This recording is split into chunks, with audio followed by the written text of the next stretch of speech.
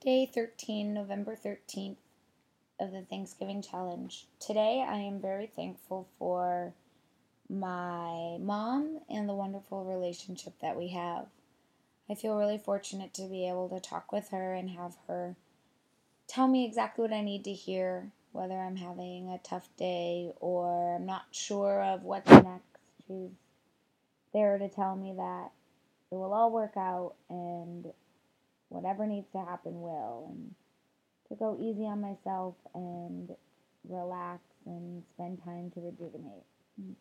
So, day 13, I'm thankful for my mom.